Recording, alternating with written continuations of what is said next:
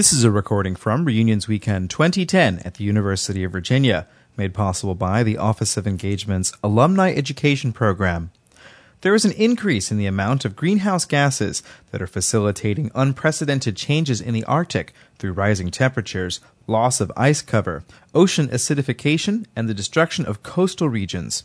At a seminar on June 5, 2010, environmental scientists Howie Epstein and Stephen Macko, professors in the Department of Environmental Sciences, discussed impacts and the relationship to expected global changes. The session begins with Dr. Epstein.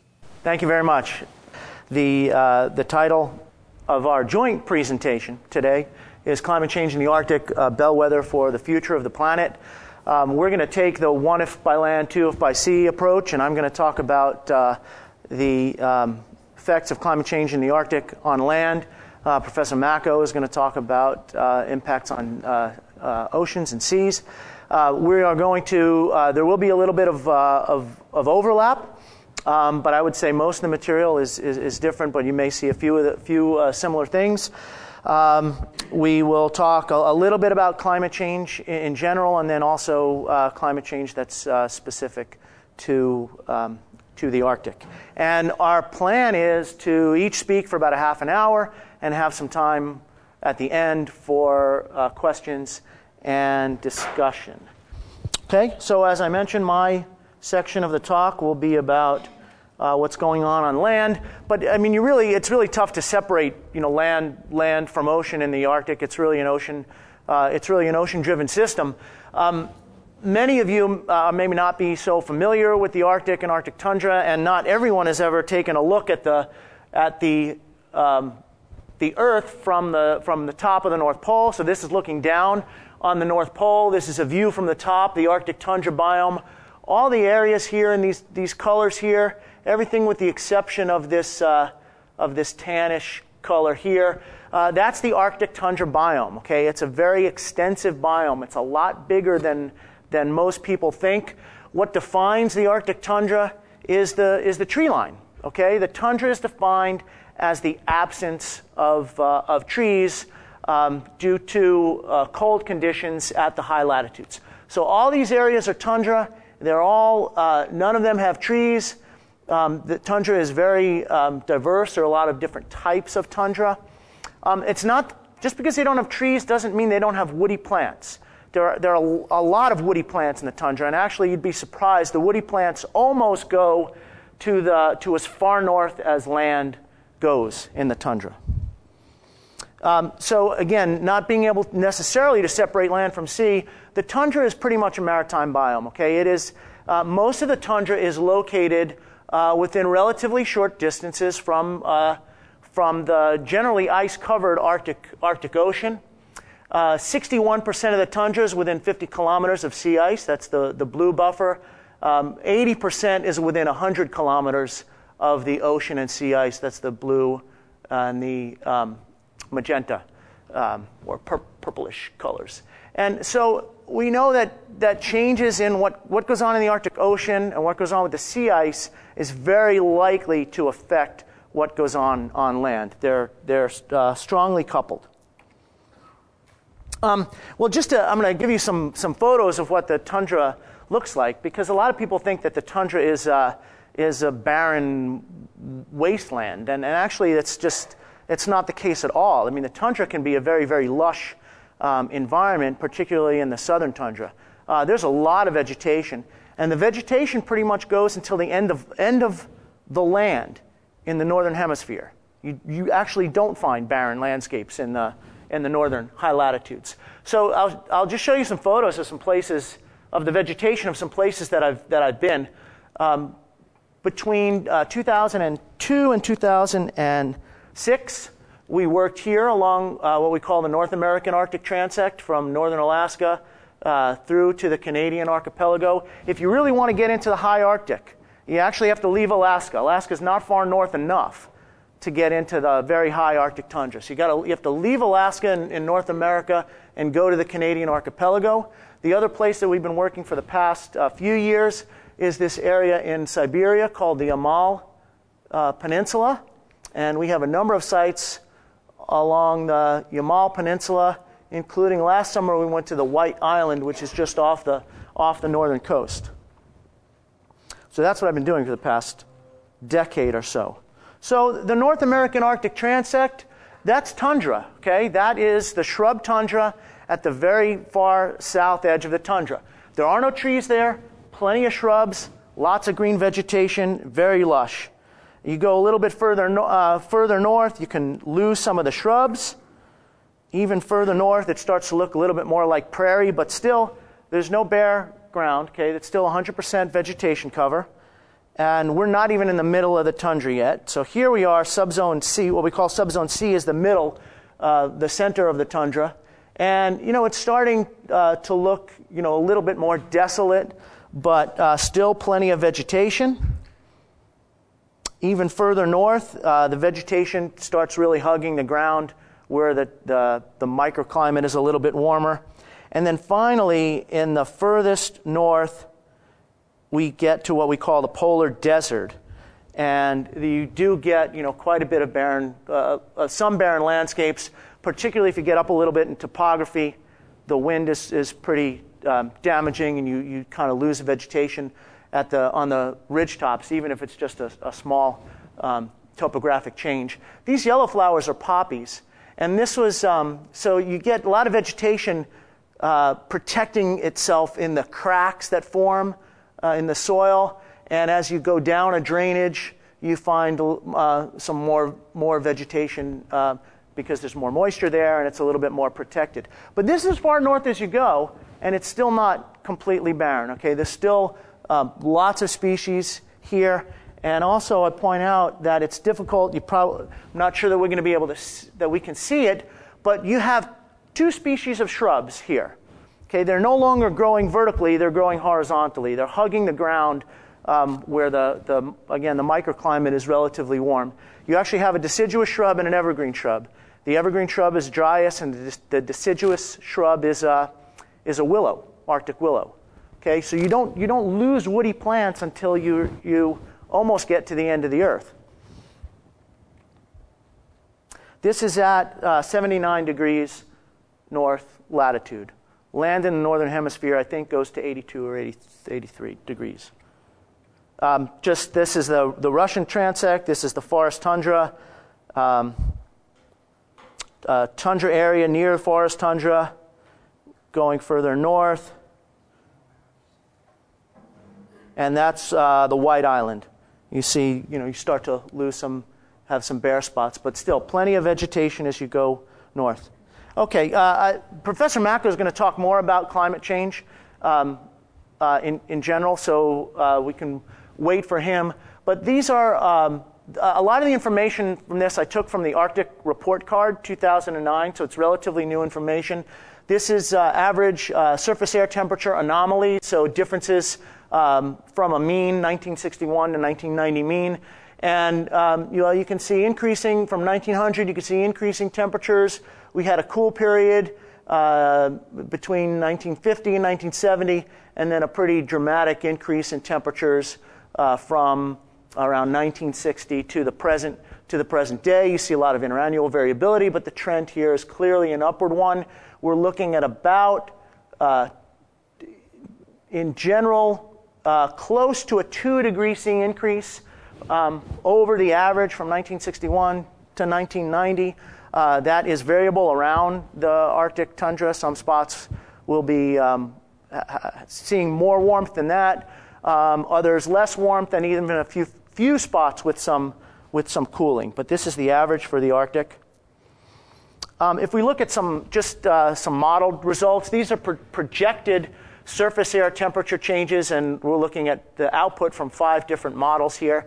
These are global model simulations. So the increase from 2000 to 2100 projected for the Earth as a whole, and these are the projections for the Arctic. Okay, so the Arctic is the region that is projected. Well, it's the region that is experiencing the most warming right now, and it's the region that's projected to experience the most warming in the future. And you can see there's some variability between the models, but they clearly distinguish the Arctic from the rest of the Earth.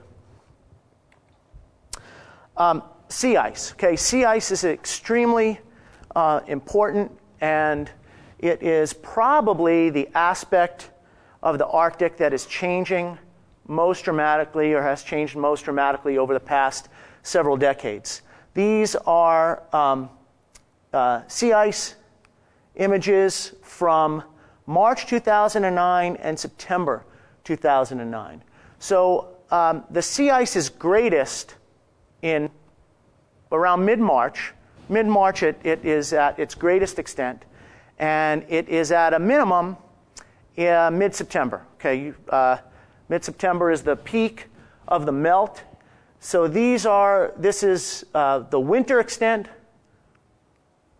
of sea ice for March, and you can see it gets well into the Bering Sea, and it extends down relatively far to the south, and completely covers in the winter, completely covers the Arctic Ocean. In the summer, it recedes. So this is 2009, and this line here is the mean or the median minimum extent for the period 1979 to 2000. So you could see in 2009 there was quite a bit of melt relative to the median value over the past 2 decades. So if you look at sea ice, and I know Professor Macco is going to show some more of this, but if you look at sea ice, if you look at the September sea ice, this is the difference from the anomaly from the 1979 to 2009 period. This is what sea ice has looked like from the late 70s through 2009. Okay, there was a pretty steady decline, and you can see there's interannual variability here, but a pretty steady decline. 2005 was a record year, a record minimum. It went slightly up in 2006, and then 2007 caught everyone's attention because there was huge melt in 2007 and just blew away the record for 2005. And 2008, 2009 have been slightly more than 2007, but still these are the 3 lowest years on record. The reason we had the record goes back to the late 70s. This is satellite information. Okay, we're getting this from a satellite, so that's about as far back as the information can go. So you can look at this online, relatively real time. I didn't get yesterday's sea ice, but I do have this image from just about a week ago, May 27th, 2010. So here's 2007. This is the 79 to 2000 average. And here's 2010. You can see there was actually a lot of freezing in the winter relative to 2007. Actually approached the average, and then very dramatic melt from about late March through late May. And right now there is less sea ice than there was in 2007, which was the record year. So I'm guessing that 2010 is going to be the new record. I mean, that's probably a reasonable guess at this point. What I think is going on here, the reason you get a lot of freezing and then a heck of a lot of melt, is because there's a transition from old ice to new ice, or multi-year ice to one-year ice. So in the past, we may have had ice that has just hung around for year after year after year. Now we're starting to see a lot of new ice. So as the freezing is occurring, it's mostly ice in areas that have only had ice for a year, and then that ice melts very, very quickly. So we see that if we may have had a cold winter, led to a lot of freezing, but that ice disappears rather rapidly as it warms up. And we can look at ice thickness, and one way of looking at ice thickness is we can do it with satellite information now, but the data only go back to about 2004 for ice thickness from satellite. So this is multi-year ice in the red, and this is first-year ice in the blue. And you can see that the thickness of multi-year ice is declining, or has declined from 2004 to 2008. The thickness of first-year ice is essentially the same. This is the satellite record here. Prior to the satellite record, we were able to get some information from submarines in terms of ice thickness. And I'm not sure exactly how accurate these data are, but the general trend is a decline in ice thickness, and the satellite data confirm the continuing decline of ice thickness. So we're not only losing the extent of ice, but we're also the thickness of the ice is decreasing. And we're talking about huge areas, okay? I mean, we're talking about a difference of millions of square kilometers of ice, okay, that's being lost. What is interesting is that these are model projections of sea ice extent. So if you look back at the record that we've gone from about 8 million square kilometers down to 4 million square kilometers in 2007. But these are model projections here. All of these are model projections. These are the actual numbers. And so the actual decline in sea ice is actually exceeding anything that simulation models have predicted at this point. So 2007 here, 2008, 2009 went up slightly, and 2010 may very well be the new record. Professor Macko is going to talk about sea level rise. When we're dealing with sea level rise, we're not necessarily concerned with the ice that's on the Arctic Ocean. Okay, that is essentially negligible because that ice is already displacing water by mass and by volume, and when that ice melts, it won't lead to any discernible change in sea level. What we need to be concerned about with sea level rise is we need to be concerned about ice on land.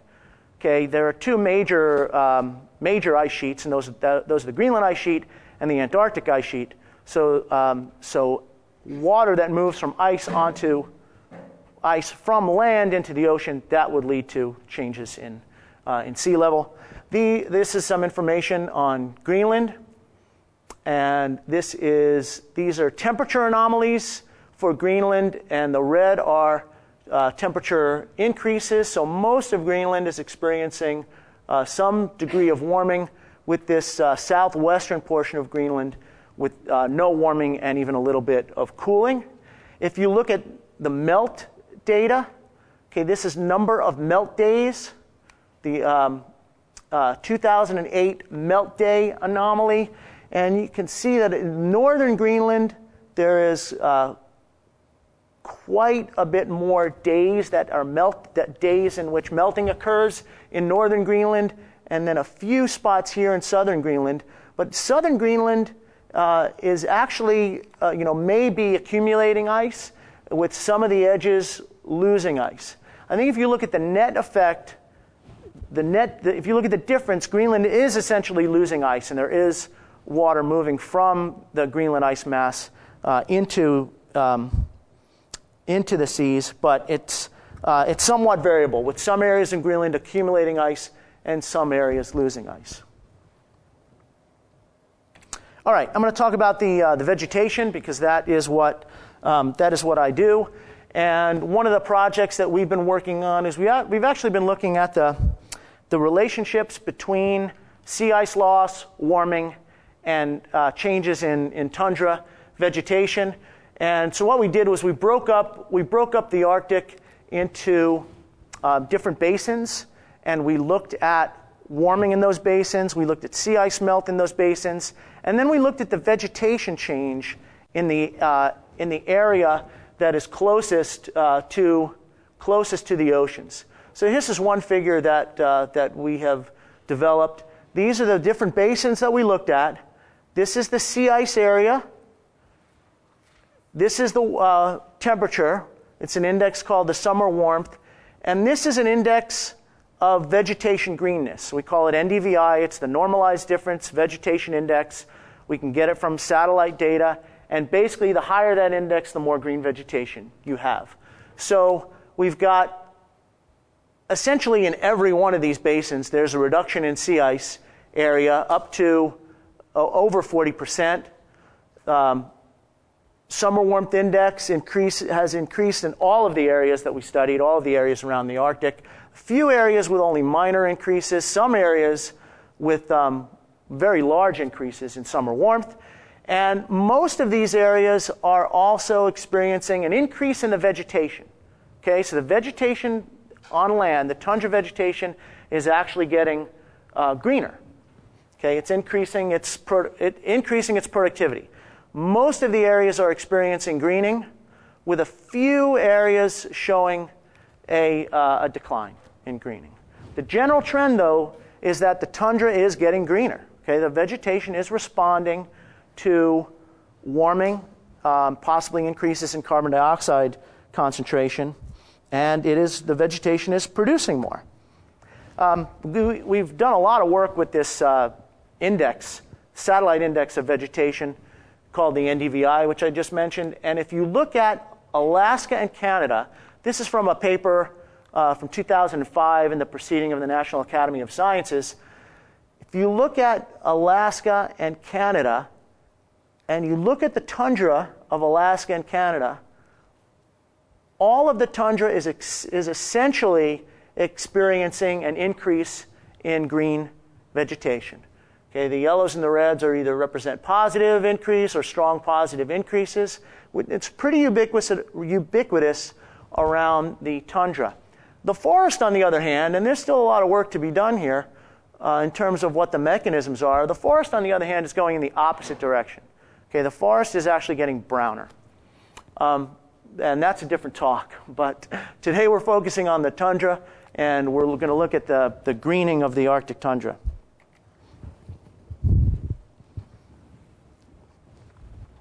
So these are some results from a 2009 paper from a colleague of mine showing the maximum greenness in some different areas of the tundra. And the general trend is an upward one, where the tundra is getting greener. We could also look at greenness over the course of a growing season, and we can discern whether the growing season is starting earlier or ending later. In some cases, we do see the growing season starting earlier. Here is data from the decade from the 80s and the 90s. This is the 80s, this is the 90s, and we see an earlier start of the growing season and more green vegetation at the peak of the growing season. So there's quite a bit of evidence for this changing tundra vegetation with more vegetation growing there. One of the main culprits, we think, is shrubs. Okay, we think that tundra shrubs are expanding in their range and increasing their productivity. This is a pretty nice study that was done some time ago, close to a decade ago. This group of researchers found a series of photos that were aerial photos that were taken around 1950, and they went back to all those sites. I think there were about 250 photos that were taken during that time period, and they went back and they rephotographed the sites from the same position, and they were able to find changes in shrub extent in a lot of the areas that they went to. In fact, of about 250 photo pairs, they found no areas where shrubs had declined, where the shrubs were actually receding. They found a relatively high percentage of areas where the shrubs were increasing, some areas where there was no change. It's a little bit misleading because you're going from a black and white photo to a color photo, so it looks, of course it looks like the vegetation is increasing. But if you look at certain spots here, you can see that the shrubs have filled in this area of the river here. On this slope, you can see the shrubs filling in here. You can see here where the shrubs have filled in. Okay, so there's a lot of infill and expansion of tundra shrubs. One of the things that my graduate student is working on is he's looking at some old satellite imagery for Siberia. This was a mission called the Corona mission that we flew in the 1960s over Russia. So if you want good imagery of Russia, we've got it. And I'm guessing that they have some good imagery of the United States as well. So this information was declassified probably at least 15 years ago. And not many people have picked up on using it. There have been some groups that have picked up on using it. But my graduate student went and just combed the archives of the Corona imagery for sites at the forest tundra zone in Siberia. And the imagery is pretty well cataloged, and it varies in quality. Some of it's good, some of it's very poor, some of it is cloud covered, and you can't use it for what we're doing. But if you look through enough, you can find some good quality, cloud-free imagery that you can use. So he found on the order of about 15 sites that he found some good imagery for, and he can pair that with high-resolution satellite imagery from today and see what's going on. Now, this was very high-resolution stuff. Okay, this was imagery. Well, the resolution was like a meter or less. I mean, you can see individual trees. So, I mean, he's very good at this. So he would be able to pick out individual trees. I'm not necessarily as well trained, but one of this is a repeat photo imagery from the Kolyma River floodplain in eastern Siberia. This is a 1963 image. This is a 2003 image. This was another mission called the Gambit mission. There was Gambit and Corona at the time, and this is an area that is showing some melting and the appearance of ponds or thermokarst lakes where there were none in 1963. So in 1963, we have a vegetated area here with some polygons on the surface. And in 2003, we see that area has potentially experienced some thermokarst and thawing with some lakes forming here. So you have systems moving in two directions. I mean, you've got shrubs coming in certain areas, and you have vegetation disappearing in certain areas. So here's an area that we actually were able to go to. It's close to one of our field sites. This is near the polar Urals in western Siberia, and this is the Corona imagery from 1968. This is 2005 imagery, and you can see that there are quite a few areas here where there are shrubs expanding here, shrubs are filling in here, shrubs have come in here as well. So, in this area. So there are some really nice imagery where we can see vegetation moving in and then also vegetation disappearing in certain areas. So there's definitely change going on over the past 4 or 5 decades. One of the neat things about this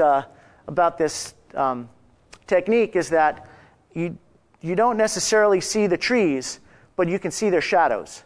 Because of the low sun angle, the shadows are actually longer than the trees are tall. So it's actually easier to pick up a tree shadow on these images than it is to pick up the actual tree. All right, so what are the implications? I'm getting close to time here. So what are the implications? Okay, so we have potential ice melting. We have reductions in snow cover. We've got shrubs coming in that poke up out of the snow. There are potential changes to the energy budget, the radiation budget of this system. Let's assume we have solar radiation coming in. If that solar radiation comes in and hits snow cover, most of that radiation is going to reflect off. If you happen to have less snow, or if you have a shrub, or in this case a tree, poking up out of the snow, that radiation that comes in goes into heating rather than reflecting, or more of it goes into heating rather than reflecting. Okay, that changes the energy budget. Now I'm talking about land. I mean, we can think of this as an extreme if we talk about the Arctic Ocean. If the sea ice in the Arctic Ocean disappears, that's a huge difference in the radiation budget. Okay, all of that incoming radiation that otherwise would have been reflected back to the atmosphere is now going into heating that water or evaporating that water. So the energy is going to some very, very different things when you change the nature of the land surface. So that's what happens on land when you change from snow to vegetation. So this was a paper published in Science in 2005 showing a couple of feedback mechanisms. If we have atmospheric heating and high latitude warming, we can get earlier snow melt, increasing shrub growth.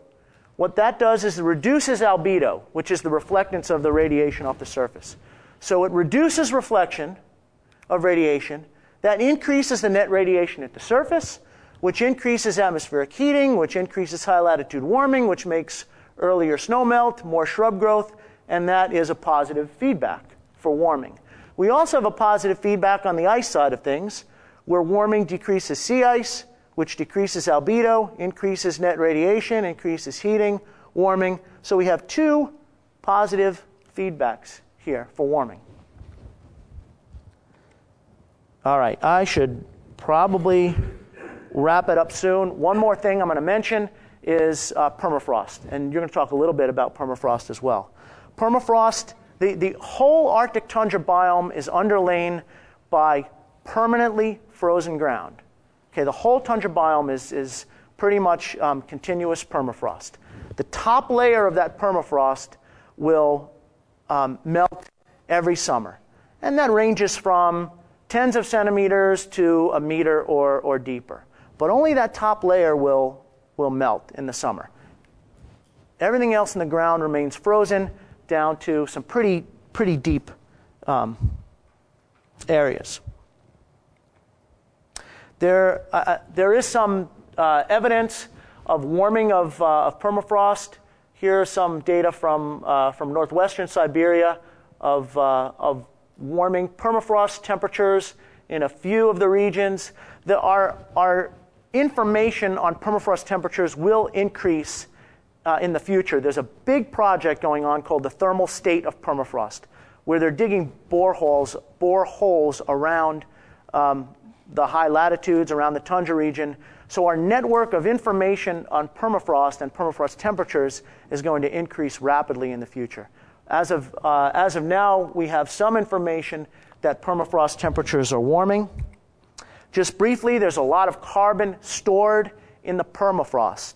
In fact, a recent estimate published in Nature Geosciences found that there's about 40% more carbon stored in the Arctic tundra soils than we had thought in the past.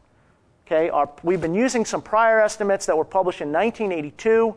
Recent estimates suggest that those estimates were seriously low. Okay, that there's 40% more carbon in tundra soils than we had thought.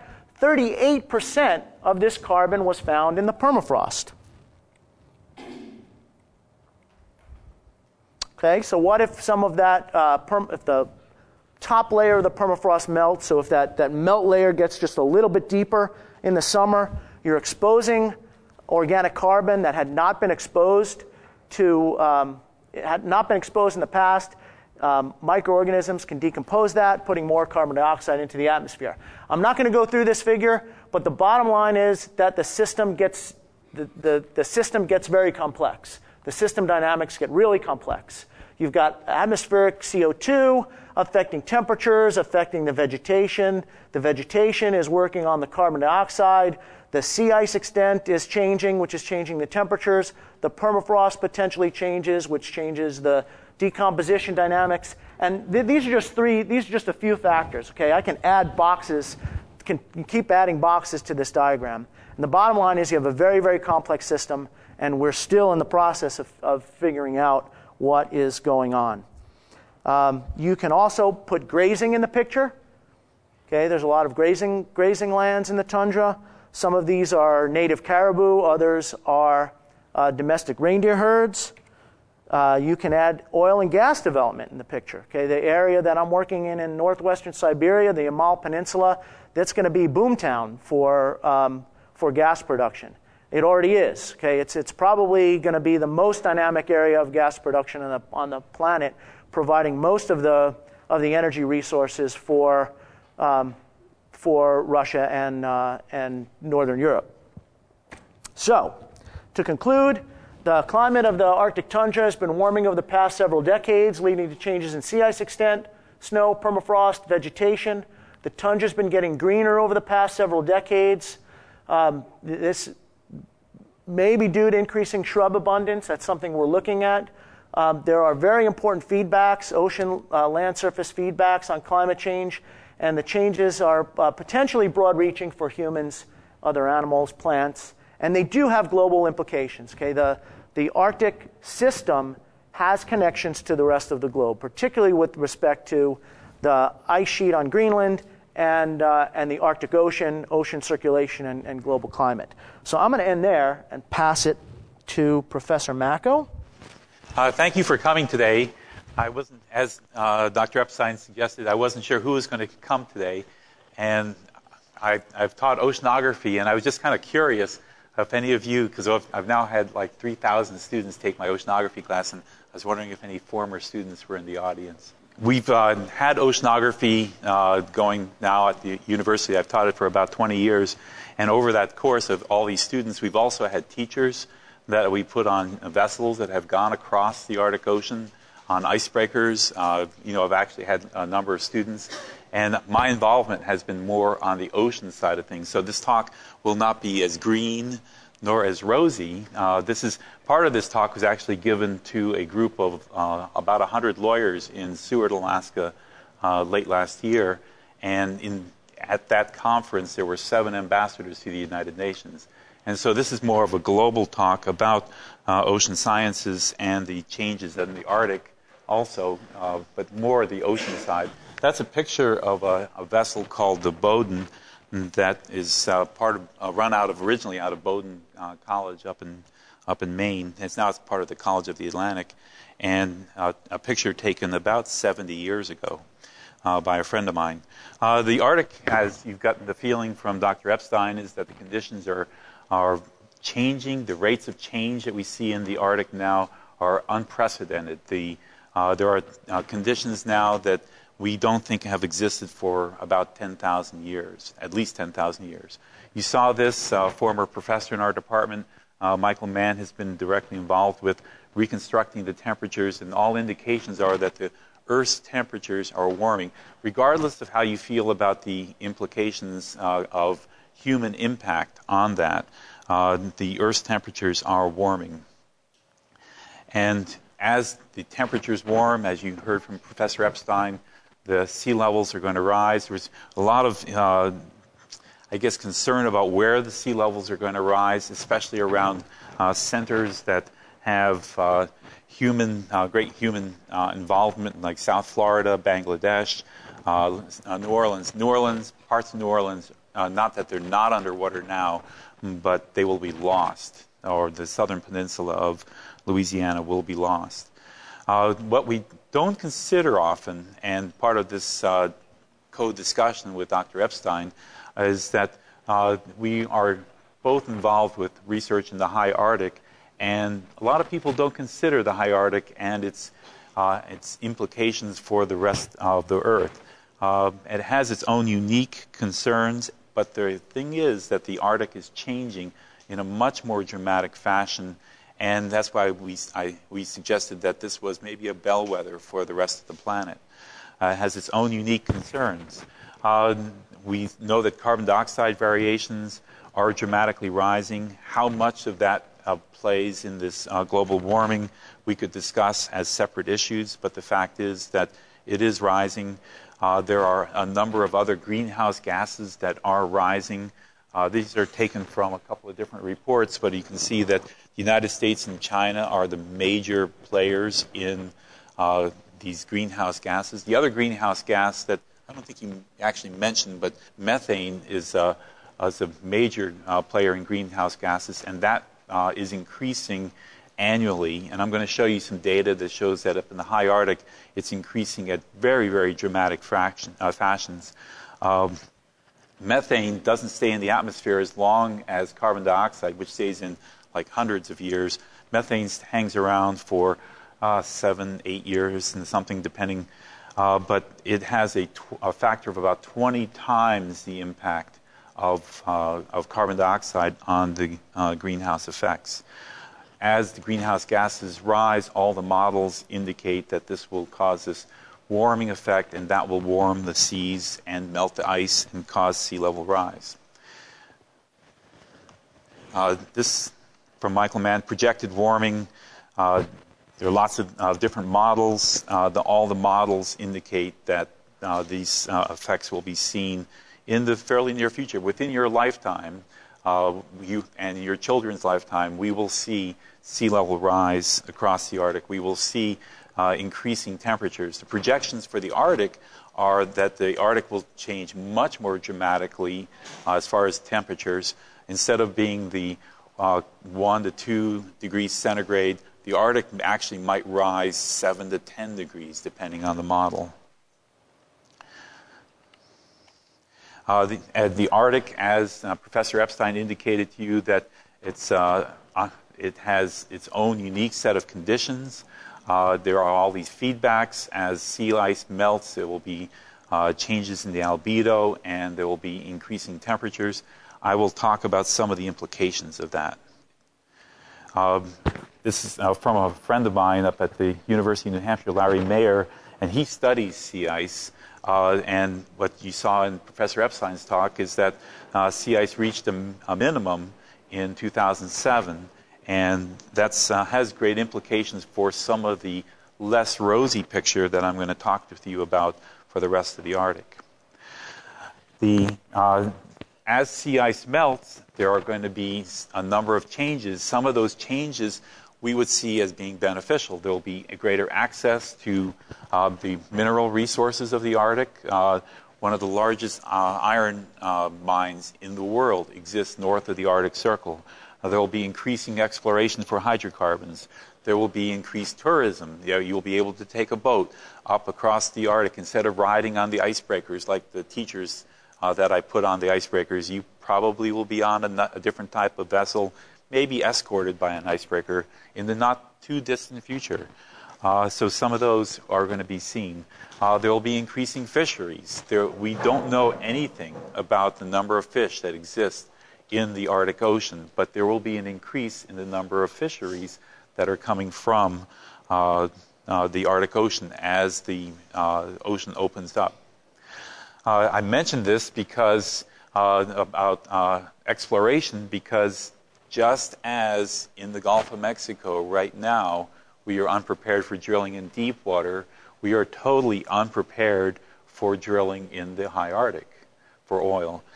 There was a small spill in 2006, and it had to do with the Alaskan pipeline, and about 1 million liters of oil spilled. About 1/4 of that was able to be recovered. When oil gets onto ice, we have no way to recover it. There's no way to put a boom across the ice. And so we are totally unprepared for a spill up in the high Arctic. There are indications right now that just some of the early exploration for oil in the high Arctic has increased the level of hydrocarbons in the ocean water already. Just looking for it has increased it. So there aren't getting simple solutions. The presence of hydrocarbons, as you are acutely aware now with the spill in the Gulf of Mexico, will impact fisheries, will in fact impact all kinds of other aspects of the ecosystem. This was a small spill. There could be bigger ones.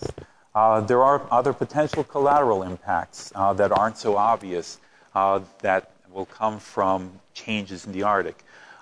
There are materials called gas hydrates. This is a frozen gas that exists in the tundra, in the peats, as well as below the sea floor that will become perhaps unstable, and that methane that's part of those gas hydrates will be released. Remember, methane has an impact factor of about 20 times that of carbon dioxide.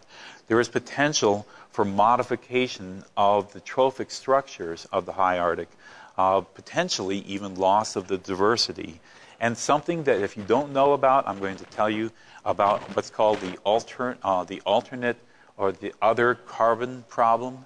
And that is by having carbon dioxide increase in the atmosphere, we are increasing the carbon dioxide content of the ocean.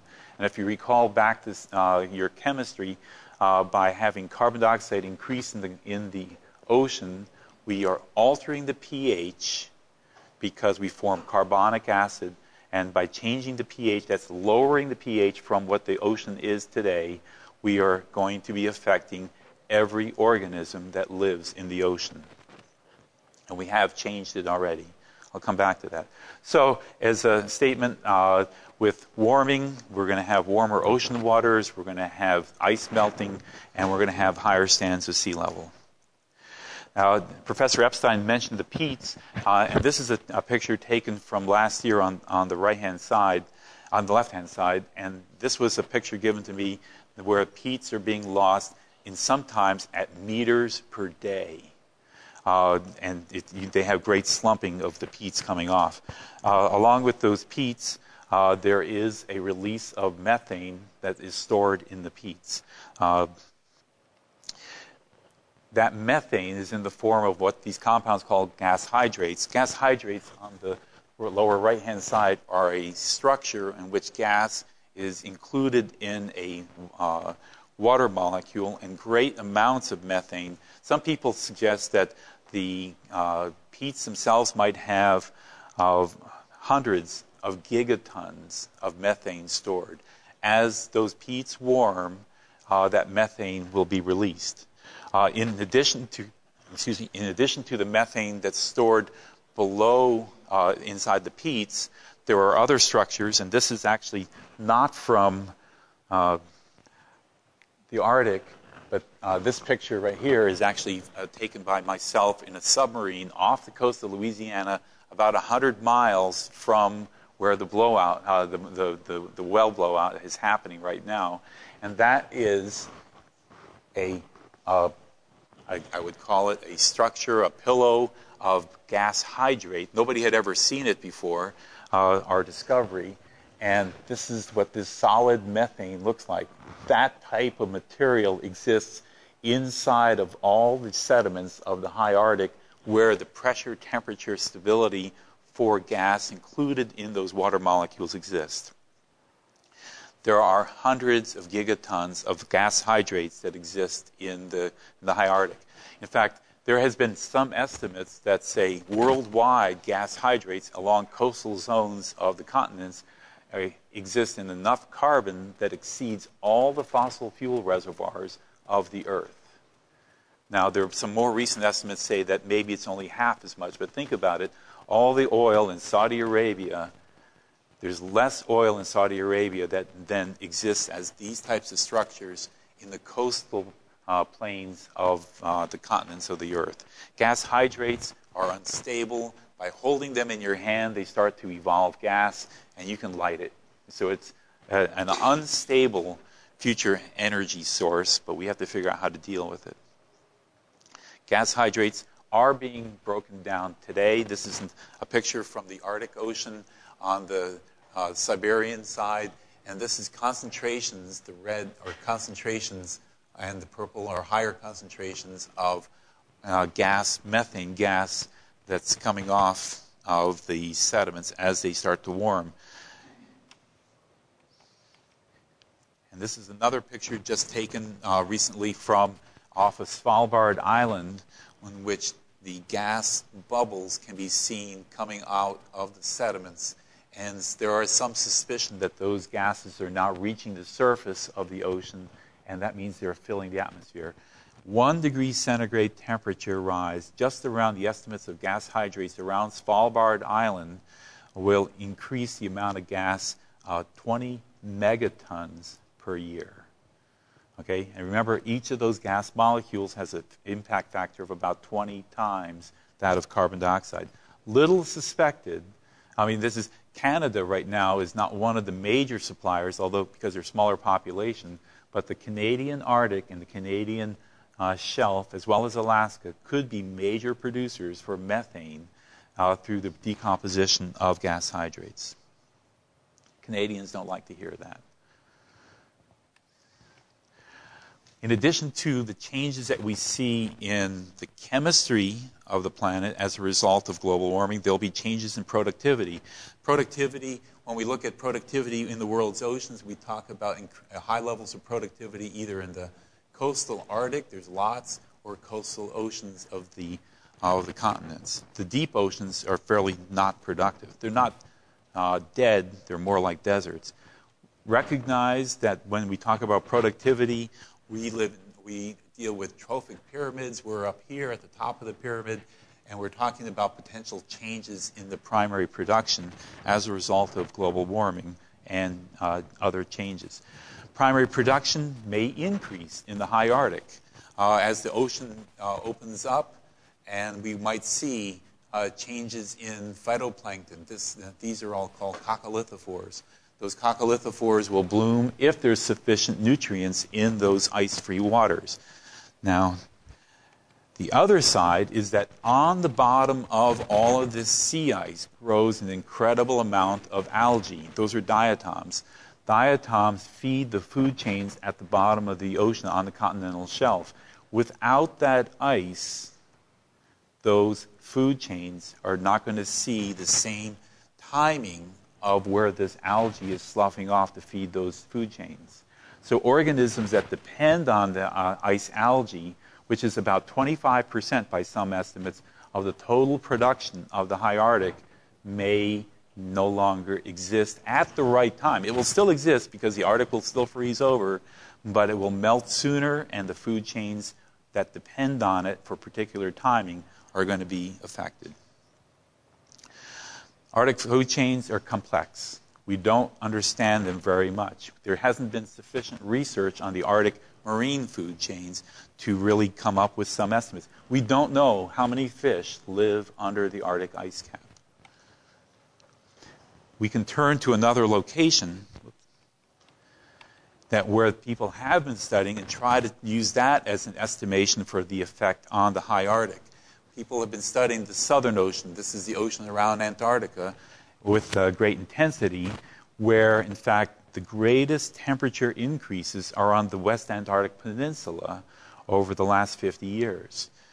That same trend of increasing temperature, people have seen that one of the major food resources of the Antarctic, is declining. These are krill. Whales live off of Antarctica, and they consume up to 0.5 ton of krill every day. So all the food chains of the Antarctic, which are dependent on these krill, and here's a whale, and penguins and seals, are going to be affected. That change in trophic structure is being studied in the Antarctic, where we're starting to understand it, but in the high Arctic, we don't understand it at all.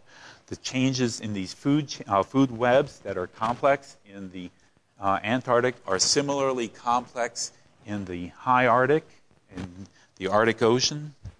And as changes influence the structure of the food chains in the Antarctic, it's just like that in the Arctic. We would expect it to be.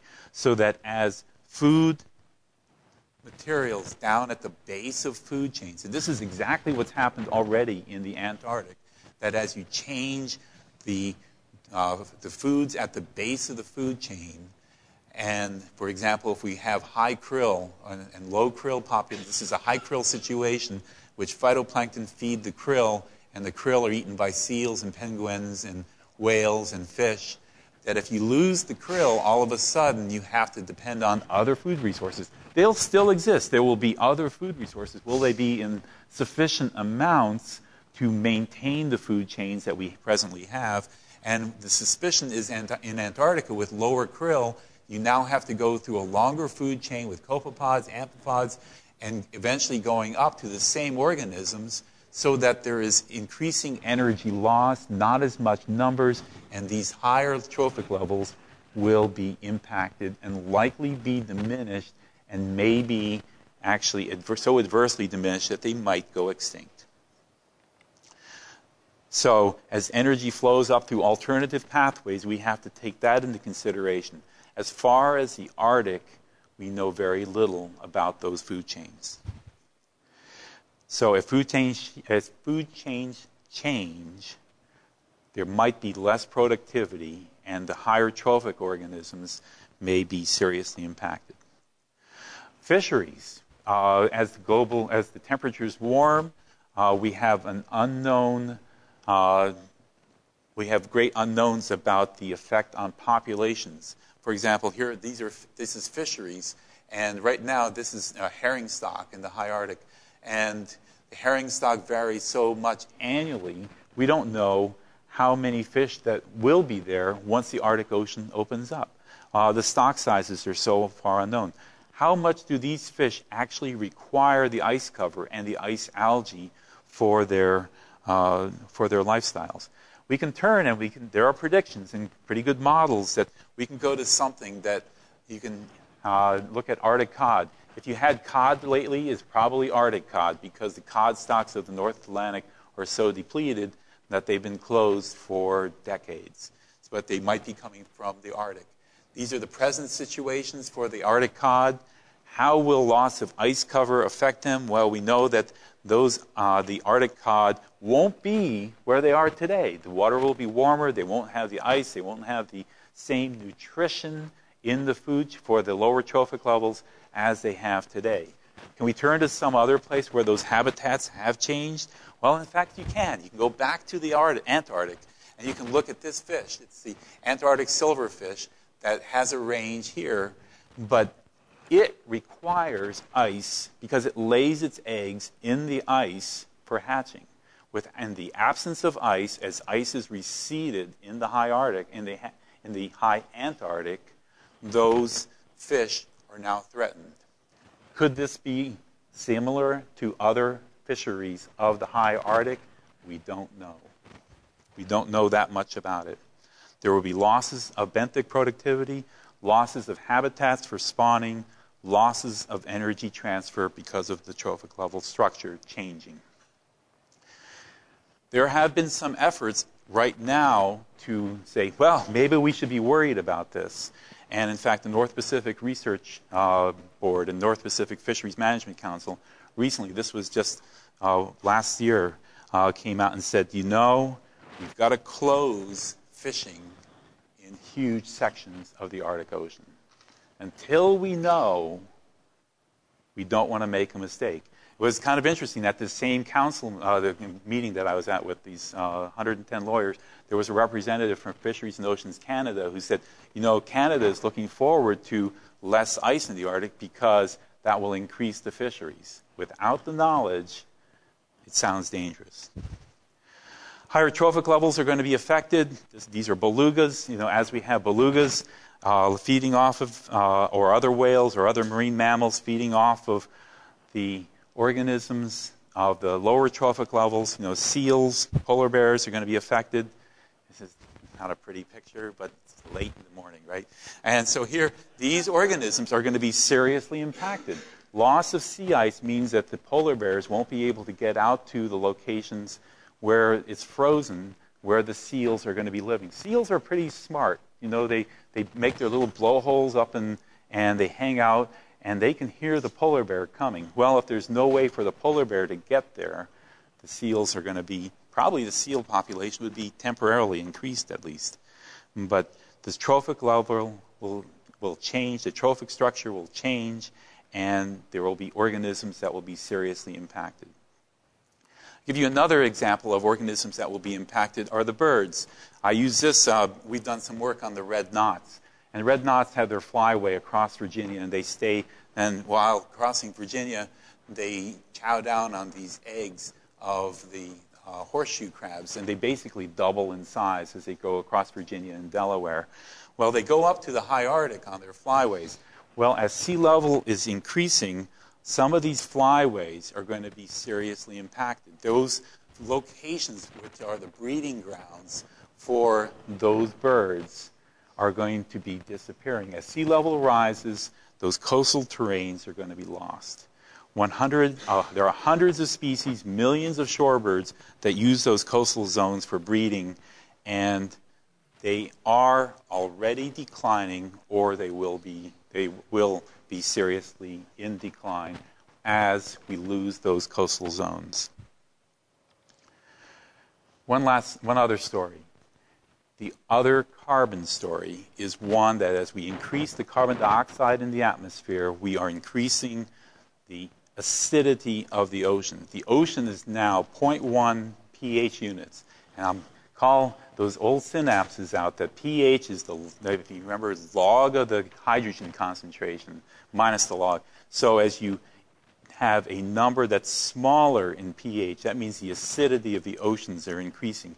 The ocean is presently 0.1 pH units lower than in pre-industrial times. It's been pulling in. The ocean is pulling in this excess carbon dioxide. It's probably pulled in about a third of the carbon dioxide that an industry has added to the atmosphere. The ocean's pHs are now 0.1 units lower, what does that mean? That's about 30% more acid than in pre-industrial times. Some parts of the oceans naturally have changes in pH because of local events, but that declining pH that we see today and the predicted pH as we still continue to have CO2 added to the atmosphere over the next hundreds of years or dozens of years is very predictable about what the pH will be. This is not a model. This is simple physical chemistry. I know maybe physical chemistry wasn't simple, but it is straightforward chemistry, so that the pH of the ocean will reach levels that are lower than we've seen in any record for the past 25 million years. The prediction, the effect is very predictable. The pH of the oceans, pre-industrial times, today, it may be pHs of 7. These look like they're slightly basic in the earth, and the ocean is slightly basic. The pH of the oceans may be 2 to 3 times more acidic within the course of your lifetime and your children's lifetime than it is today because of CO2 emissions to the atmosphere. That's acidification. The organisms that are going to be affected by acid is everything. Organisms that are calcareous, these are those coccolithophores that I showed blooming off of Newfoundland. They have shells made out of calcium carbonate. You put them in slightly acid solutions, and this is what they look like. They're not happy. Organisms that are animals, these are zooplankton, foraminifera. They're made out of calcium carbonate. Their shells will start to dissolve. Organisms like pteropods. This is a pteropod. So you can see these are pteropods. These are their shells slowly being eaten away by small changes in pH. You say, well, not everything is calcium carbonate.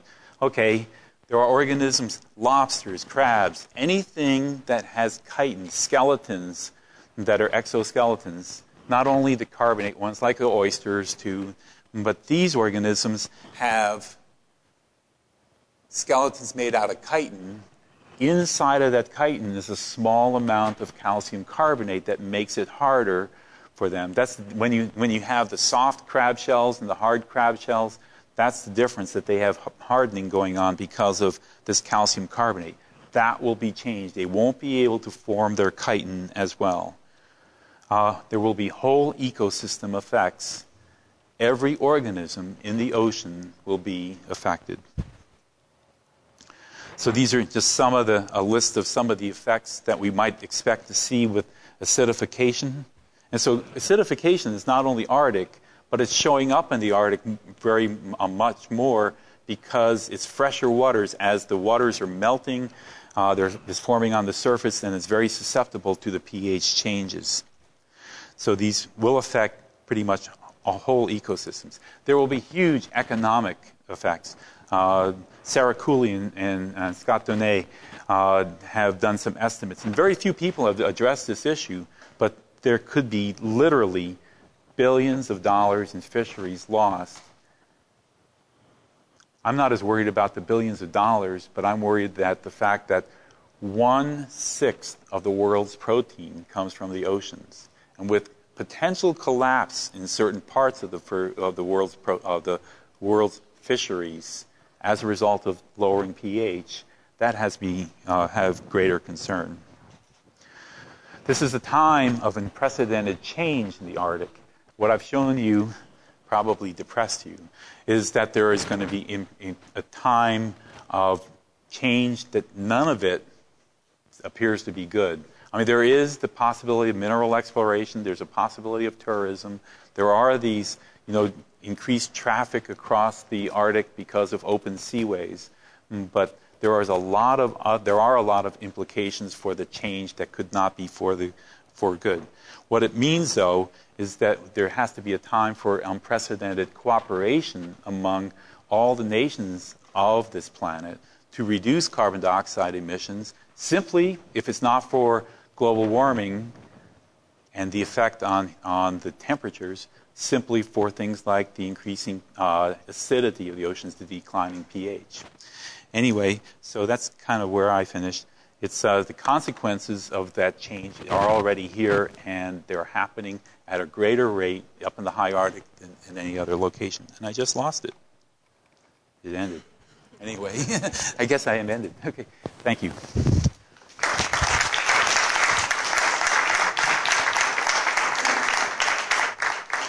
So we have time for some questions. I'll turn up the lights.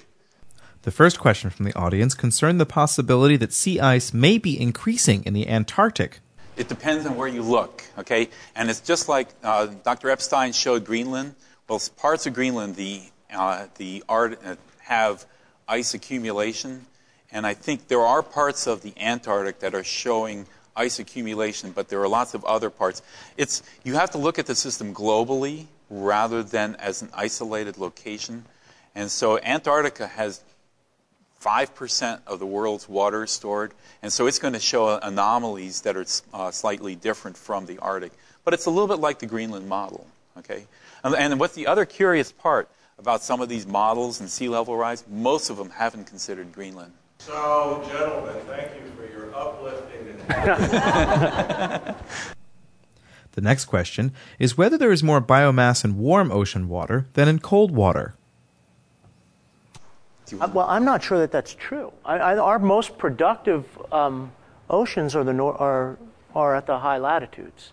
I would say that's probably more true for terrestrial environments, that you have more biomass in the tropics than you do in the Arctics. In the Arctic, you have more dead biomass in the Arctic, stored dead material in the Arctic than you do in the tropics. But some of our most productive marine environments are at the high latitudes because it's not necessarily related to warmth, it's related to nutrients. I would agree. There are 0.1% of the world's oceans are in what are called upwelling zones. And as those upwelling zones, like off the coast of Peru, when you eat anchovies, that's where they're coming from. And those upwelling zones are going to be impacted as we see that with the anchovy harvests when there's an El Nino event, for example. If you can say that there's going to be warming of a couple of degrees, the impact of that on those upwelling areas aren't well known. For areas like the Arctic or Antarctic, as places warm, I think you're going to see less productivity, perhaps, depending on the nutrient levels. The Antarctic Ocean right now has a limitation, what's called the iron limitation. It doesn't have enough iron to keep everything going. Even with enough nitrogen, there's not enough iron. So there have been a few people who have said, let's sprinkle iron in the ocean and make it have the ocean bloom.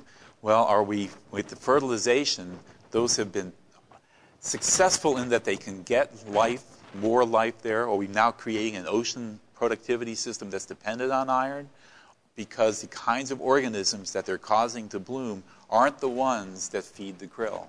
And so we now, so we're talking about beginning to essentially farm the ocean, and we know nothing about it and the implications. Farming is now a practice that's tens of thousands of years old, and are we going to be able to accomplish this in the 50 years that these events are going to happen? So productivity might increase, I think, on the land, certainly, but the oceans, you might see a diminishment, and that doesn't take into consideration acidification. I think acidification is a great concern. There's a film, it's called A Sea Change, that you might be on the lookout for. It talks about ocean acidification. It was supposed to be on PBS last fall, but I didn't see it. So, productivity. Clearly in the tundra, that's what we're seeing. The tundra is becoming more productive. But we're not seeing that necessarily for the forests, for the northern forests. That might be going in the opposite direction. So there's definitely variability depending on where you go. Yes. For non-scientists, listening to two scientists speak, you could be listening and saying, this is fascinating, watching a scientist completely absorbed by the research you're doing, and lots of change going on out there. But as I sit as an audience member, I'm thinking, so what? As a non-scientist, like, okay, it's fascinating, I'm really interested, but as scientists who are watching and tracking these changes, are you in a position, given all the information you're exposed to and the global travel that you're engaged in, to make comments about to what extent is human activity making a serious contribution to the shifts that you're tracking, you're just observing as scientists in terms of CO2 emissions and implications for ocean acidification? Let me take. So, if I understand your question, part of your question is to what extent human activity is causing these changes. Is that correct? Or, yeah. I don't think we have a number in terms of a percentage, but I think you have to just step back and go to the bottom line, which are the greenhouse gas concentrations in the atmosphere. Okay. The greenhouse gas concentrations in the atmosphere are of carbon dioxide, methane, nitrous oxide, are all greater than anything that we imagine occurred over the past 700 and something thousand years. Okay, if we look at the past 700,000 years, that we've gone through glacial and interglacial cycles. And during those glacial and interglacial cycles, the greenhouse gases in the atmosphere change. Okay, if you go in a glacial period, the oceans are colder, they hold more carbon dioxide, more of these gases. During the interglacial periods, which we are in one right now, the oceans are warmer and they hold less. Okay, so if we can do different ways of projecting what these of estimating what these gas concentrations were like in the past. And if we do that, we see a natural cycle that has occurred over this time period that we've been in this glacial interglacial cycling. The concentrations that we have now are outside of that. In some cases, they're extremely outside. Methane is ridiculously high relative to what we imagine it was. Carbon dioxide levels are also higher. Nitrous oxide levels are also higher. We happen to be putting a lot of carbon dioxide into the atmosphere, and methane into the atmosphere, and nitrous oxide into the atmosphere. We know that. So, I think that's the information that you need to make that decision as to whether, humans are having this effect or not. And it's kind of pretty clear. We're going to see greenhouse gas concentrations way higher than we have now within the next several decades. And there's nothing we can do right now to change that. I mean, we can make some guesses, but we may see 500 parts per million carbon dioxide. It's on a trajectory to be worse than it is now, and anything that we do now will alter the point at which it peaks. But it's moving in that direction.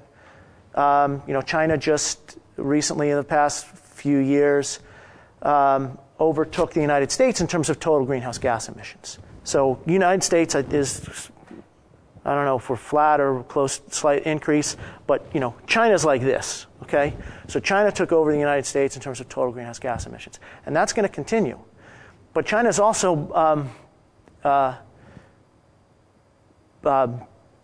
manufacturing wind turbines at a rate that we're not. So when we move to all, I think a result of this is definitely move toward alternative sources of energy. We're going to have to do that at some point in the future anyway. Now's a good time. China still has about a quarter of the per person use of energy that the United States has, even though it's now about the same level. Think of the size of the Chinese population. And just to follow up, your question actually has two meanings. One is that is it human impact? And regardless of whether it's human impact or not, how much of that's human impact, I think, one, we should be worried. We should be worried about houses. We should be worried about fisheries. We should worry about global change. Anything that we can do that might have an impact, we should be doing.